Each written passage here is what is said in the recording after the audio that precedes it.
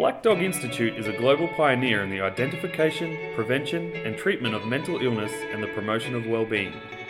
In this podcast, clinicians and researchers from Black Dog Institute share their approach to conceptualizing depression. This podcast is part of your predisposing activity for the Dealing with Depression or Dealing with Rural Depression workshop. I'm joined now by Dr. Veronica Galvez, who's a visiting psychiatrist here at the Black Dog Institute and also a senior researcher. Thanks for joining me today, Veronica. Thanks, Barrett. So, Veronica, what I'd like to ask you, you've been working for years in the field of depression, both clinically and in research. What have you come to understand about what is happening in the brain of someone with depression? What are your thoughts on that? Yeah, so that is a very complex question, and it doesn't have a unique answer. Basically, because we still don't know exactly what happens in the brain of a depressed person, and what is causing and what is the consequence. From the neurobiological findings that we have, there's many doubts about what is a generating problem and what is the consequence. Part of the problem is that depression, as you might know, is an heterogeneous disorder, which means that we can find different types of illnesses inside depression. So we can find more biological forms of illness, which could be melancholic depression, atypical depression, bipolar depression, etc., that usually tend to be more severe. It's usually the people that need to go to hospital. And then we find other forms of depression that are more chronic, non-melancholic, usually less severe, that tends to be the people that live with chronic depression and non-episodic. And this itself, it's a huge complexity, because normally studies that have been looking into neurobiological issues with depression put all sorts of people together. So these studies are not specifically based on a particular type of depression, but they would include the term major depressive disorder. That could be anything with all these things that we've talked about. So it's very complicated to extract conclusions about that. Also, studies that have looked into these issues normally have people with antidepressants, and obviously antidepressants will have an impact on this neurobiology. The antidepressants that people are in could be different, so that means also a different impact. There are neurobiological processes related with age that also have an impact on the brain, so that's also a confounding factor. And also have included people at different stages of the illness. So it's not the same studying a brain that has recently started to be depressed, that a brain that has been depressed for years, or a brain that has been episodically depressed and then in between well. This is a very complex field. And we are only at the beginning, because we know, like with mental disorders and especially with depression, we don't know the pathophysiology, so we don't know why things happen. When you have a myocardic infarction, you know exactly what is this happening, what is the cause, and what are the consequences. With depression, we're still not clear on the causes, and we're still not clear on the consequences. But there's several theories that have been progressing quite a bit since the 50s. So I can speak about the theories if you want. Yeah, great. Yeah, so initially depression was seen as a chemical disorder mainly. So it was thought that it was produced by depletion in neurotransmitters, especially monoamines, serotonin, noradrenaline, and dopamine mainly. And this was what was all about. So depression is just the chemicals in your brain go low, so we'll give you some chemicals, antidepressants, and that will restore your levels and you will get better. And in part, this is true. So this was something that was initially confirmed by giving antidepressants to people get better, but it's not enough to explain depression. So we know that there are people that are not depressed that might have low levels of these neurotransmitters, but there's no mood alteration. So this is not enough to explain the depressed brain. So this was an initial theory. And then the field has been developing into other theories too. So there's been a lot of neuroimaging work ongoing. For instance, there's another theory that's called the structural theory of depression, in which we know that there are certain brain areas that have reductions in volume in the depressed brain. But we don't know if that's a consequence of depression or kind of something that happens before being depressed. This is not clear yet. So we know there are volumetric reductions in areas such as the hippocampus, the frontal lobes, and then more deeper areas, basal ganglia, dorsolateral prefrontal cortex, insula. This has been shown consistently in the literature that depressed patients, most of them show these volumetric reductions in comparison with healthy controls.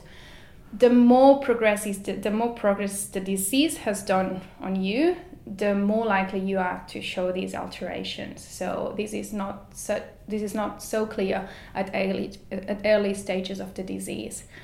But then the field progressed a little bit more, and then they not only found alterations in the structure, but also alterations in the function of the brain. So now we like to think about depression as a network disorder. So depression is not a problem with just a chemical or an area in your brain. It's a problem of a network. What we have seen, or what we know from research studies, is that there's alterations in brain function and connectivity between certain areas.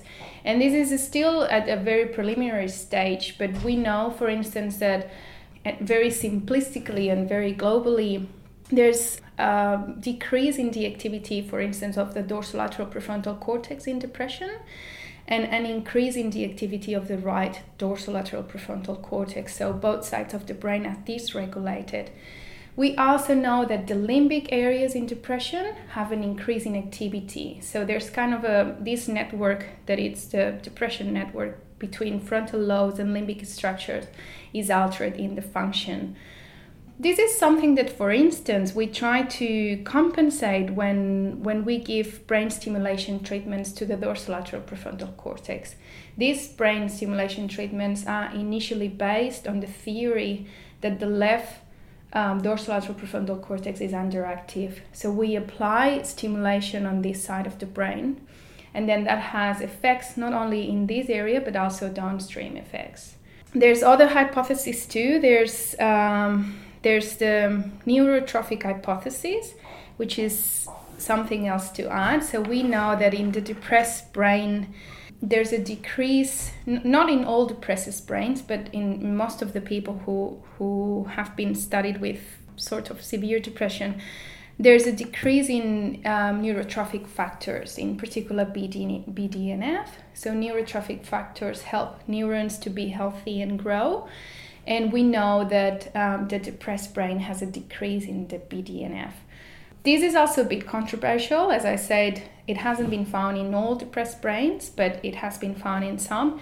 And we also have evidence that antidepressant treatments increase BDNF levels. So we don't know if BDNF, again, is the chicken or the egg, is the cause or the consequence, but we find decreases of BDNF in the depressed brain that can be compensated by antidepressant treatment. There's also another hypothesis, which is the inflammatory hypothesis. And I have to say that these hypotheses are not necessarily exclusive, but they probably, like all of them, have something true behind them. And it's probably a combination of all these. There's also a lot of research regarding inflammation and depression. Again, it seems there's a bidirectional relationship between inflammation and depression. And that was initially started with cancer research, in which they saw the people with cancer that had a lot of inflammation factors in their body, like cytokines, TNF alpha, interferon, TNF alpha, etc. They tended to present depressed mood. And then with this kind of observation, a line of research was started. What we know so far is that Some depressed people, again, present an increase in inflammatory factors in the blood, and that sometimes this can be compensated with antidepressant treatment. So we know that there's an inflammatory state that, again, we don't know if it's the cause or the consequence, and that could be reversed with antidepressant treatments. And again, this is very complex because interleukins and all these inflammatory factors are very specific, and it could mean that if you're older, you're going to have higher levels. If you're overweight, you're going to have higher levels. If you smoke, if you don't exercise. So there's many factors that also can influence the level of cytokines apart from depression, and this is very difficult to control. There's another theory that it's called the stress theory, in which they found that people with certain genotypes that have a shorter variant of a particular gene, the serotonin transporter, they were more prone to develop depressive symptoms when they were under stress. So if you get the same people under very similar stresses, people that had this shorter gene were more prone to become depressed and under stress. There's certainly a lot going on. There's nothing definitive, so this is part of the work we need to do in the future, working on all these and establishing the cause and what is not. But part of the work that we need to do is, when we look at all these neurobiological changes, I think it will be really useful to separate the disorder into its different types. It's not the same studying someone with a psychotic depression that studying someone with dystemic depression, for instance. They cannot be in the same box. The neurobiological alterations are going to be different. The response to treatment is going to be different, etc. Stress has an impact on the body. But again, there's different types of stresses that you can find. So there's acute stress, there's chronic stress, and the impact on the system is different for chronic or acute stress. It is also tricky because, as I said before, not everybody gets depressed under the same stress circumstances. So stress is something that interacts with your brain, with your personality, with your resilience, with your social situation, with your resources, and with your ability to cope with the stressors. And it's interesting because we've seen in melancholic people, which is one biological form of depression, that initial episodes can be triggered by stress, but then the illness becomes autonomous in a sense that subsequent episodes are just spontaneously triggered. And it could be that they are under stress during a period, but then they don't develop depression. Pretty much most of the time with biological forms of depression, what we see is that the triggers are changes in, for instance, seasons. Like melancholic people tend to relapse in autumn, bipolar people tend to relapse at other times of the year. Some people with this type of illnesses, it's really like a clock. You know that in May each year they're going to have a relapse. So this is pretty independent from stress. I'm joined by Dr. Josie Anderson, who's the director of our clinic here at the Black Dog Institute. And Josie, thank you for being here with me today. Pleasure. And what I'd really like to ask you is, given the length and breadth of your experience caring for people with depression, what's your overall understanding of what depression is? What's it about? What understandings have you come to? Okay, so that's a very broad question.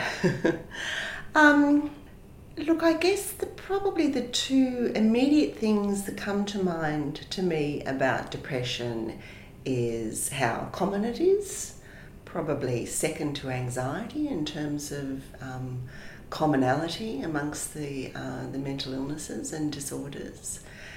And also, I suppose the second thing is that sometimes it's easy to understand why diagnosis can be difficult, because we all feel down in our mood from time to time, and sometimes terrible things happen to us, such as bereavements, where we feel very depressed sometimes for a period of time.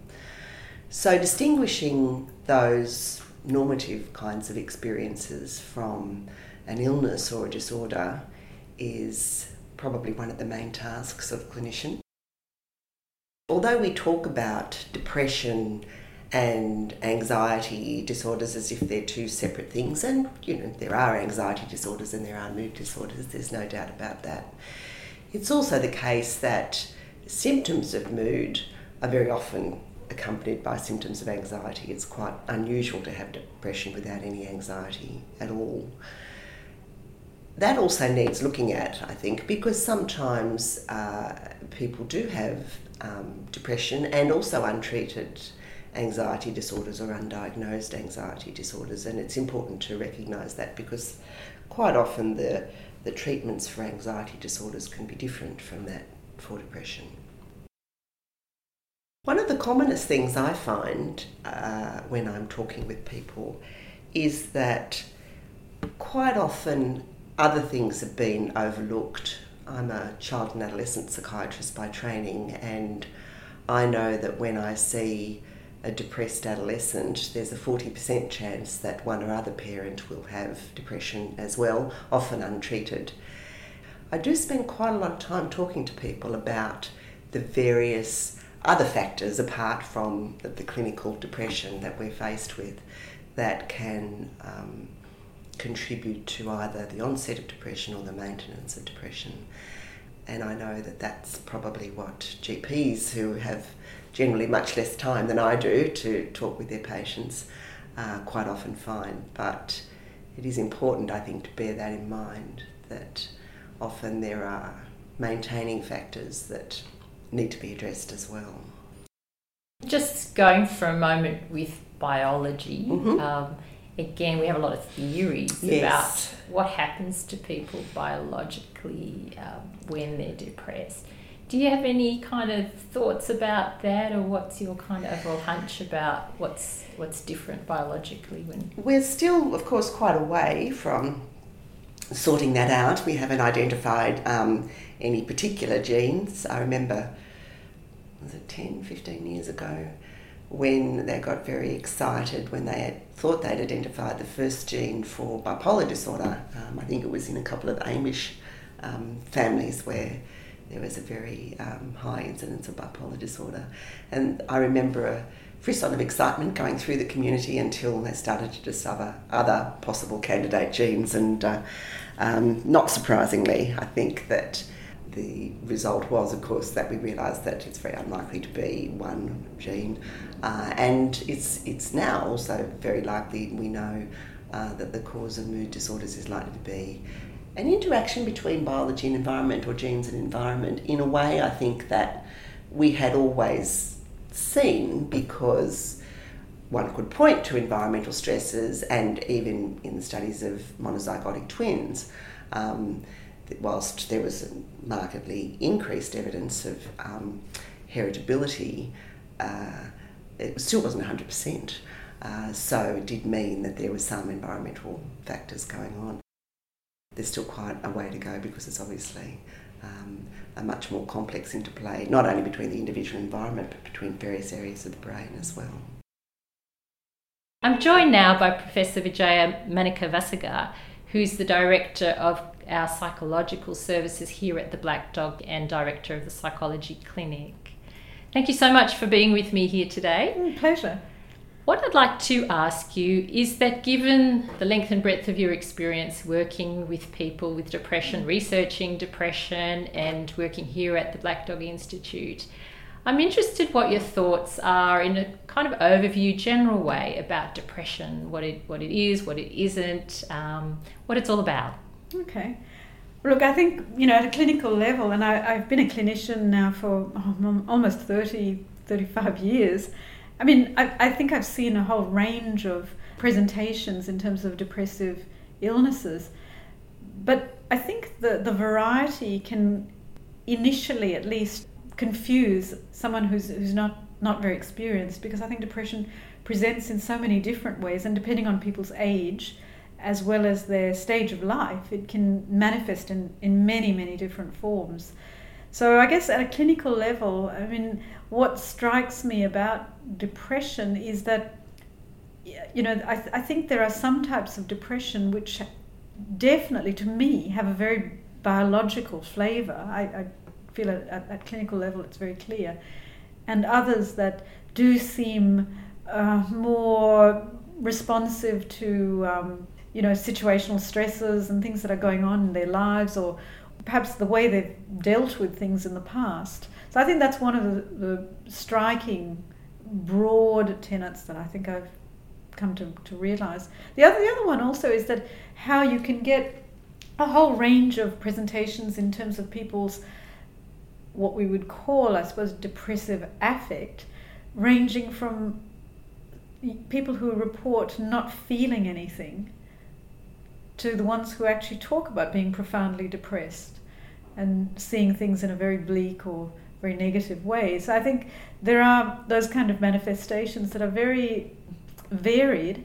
And then, of course, there's the overlay of anxiety. So sometimes the anxiety can mask quite a lot of depression because people are so anxious, but it is actually a manifestation of underlying depression.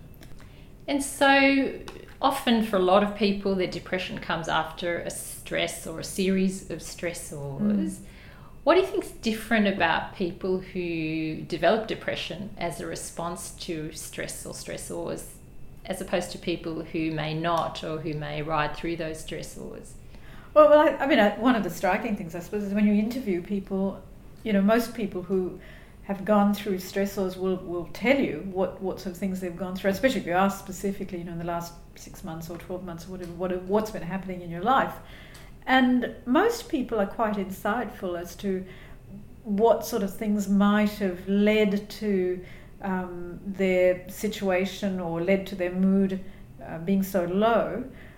The ones that don't have those stressors, I mean, even people with a more biological flavour obviously can tell you about stresses that are going on in their lives, but more often than not, they will express a feeling that it's not actually the stressor that caused the depression in that way. The stressors might have happened in the during the phase of them not feeling quite up to dealing with those kind of stressors. So the most people with that sort of more biological type depression will talk about usually a slower onset, a very gradual onset, but a more pervasive feeling of down or emptiness or whatever that is, and then the stressors come along and obviously affect them on top of it.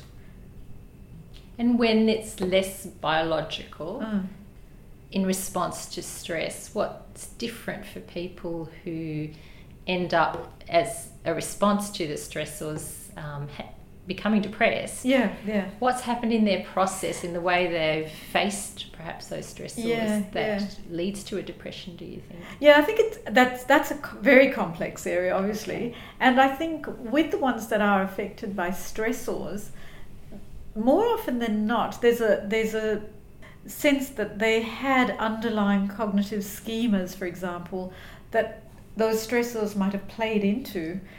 They might have had expectations about the world being a certain way, and then some sort of stress has come along and sort of shaken that foundation. So there are sometimes cognitive schemas that were present from way back, and those cognitive schemas could have emerged, way back in childhood. People's feelings of abandonment, or not feeling like they were loved, or that they're unlovable, or that the world's a dangerous place, or whatever it is. Or quite often I see people who had a very rigid view of how the world should be and how they behave in the world, and everything would have been fine had the stress not come along. And then, of course, once that stress hits, it kind of, I suppose, triggers off those schemas and all the cognitions, the dysfunctional thoughts that go along with it. So that perpetuates the stress response. And then coupled with that, sometimes you also have people who have enduring pre-existing, I suppose, before the stressor, ways of coping with stress, which aren't always all that productive or that good for them. But unfortunately, once people start to get stressed or they get depressed, they tend to rely on tried and true ways of coping, and some of those tried and true ways of coping from way back may not actually be all that useful.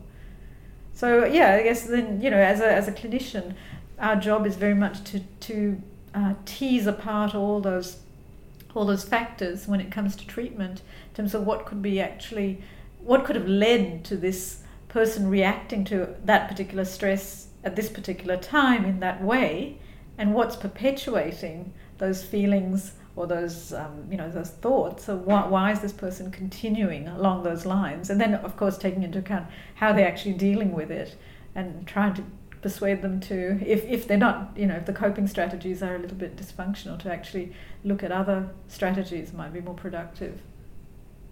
So I think as a clinician, there's several things that you would be juggling at the same time, because one is you want to alleviate the symptoms to a great extent, obviously, alleviate their suffering, but you are also at all times, I think, trying to make sure that it doesn't recur, or that you're kind of putting into place strategies that will actually work in the long term, and you're doing the both together usually. So I think that's one of the challenges. I think as what I've learned, I think over years is firstly, you've really got to tread slowly, because more often than not, someone with a depression is going to feel quite overwhelmed with lots of things. And the last thing, even though you might be using, or you might be an advocate of some very, very good therapies, if they're in any way complex, or they're going to put a lot of burden on the patient to take responsibility or do homework tasks and things like that, they're probably not going to be all that effective, because the person's just not going to be ready for it. So I think one of the key messages would be to go slowly and get to really understand where that patient is at in terms of, firstly, their motivation and their ability to actually follow what you're saying in terms of the rationale for the treatment and the steps that are actually involved. So you might need to break down steps in whatever treatment you're using to administer it in a sort of a manageable way. I've found a little bit of pleasant event scheduling very effective. People quite like that because it gives them a bit of time out. It gets them to think about what sort of things they used to like doing. Mindfulness meditation is good, but again, you've just got to be careful as to how much someone can concentrate for any length of time, and stay focused, or really stay in the moment, because that moment may not be all that pleasant for them. Other techniques, I usually, depending on how depressed someone is, I might recommend that they get out and go for a walk, or go with their partners or their friends or whatever, and just try and get them out of the house a little bit, just to get a little bit of activity happening.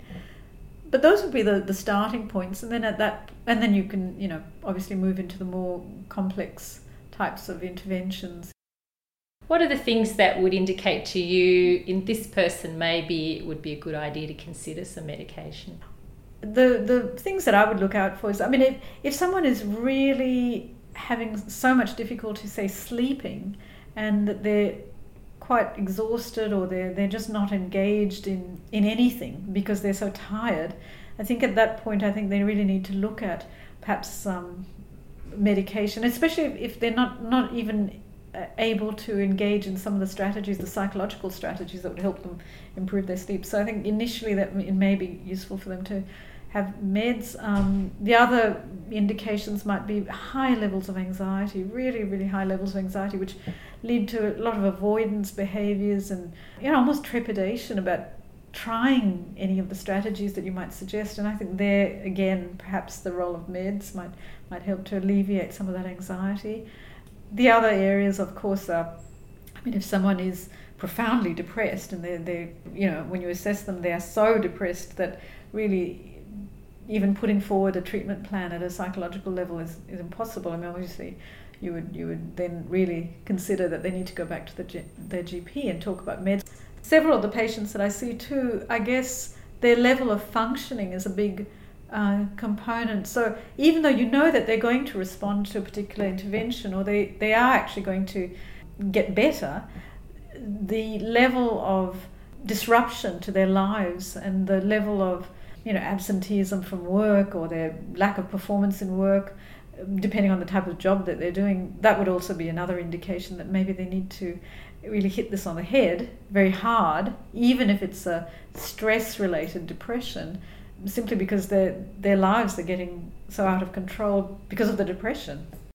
I've got to say that one of the real challenges I've found is that there are a number of people that I see, and perhaps it's more a reflection of the type of practice that I have, who are being treated for depression and actually have some level of bipolar.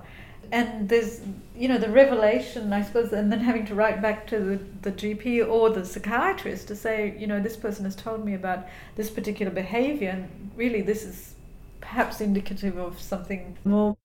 Thank you so much for talking with me today and shedding some light on a very complex area.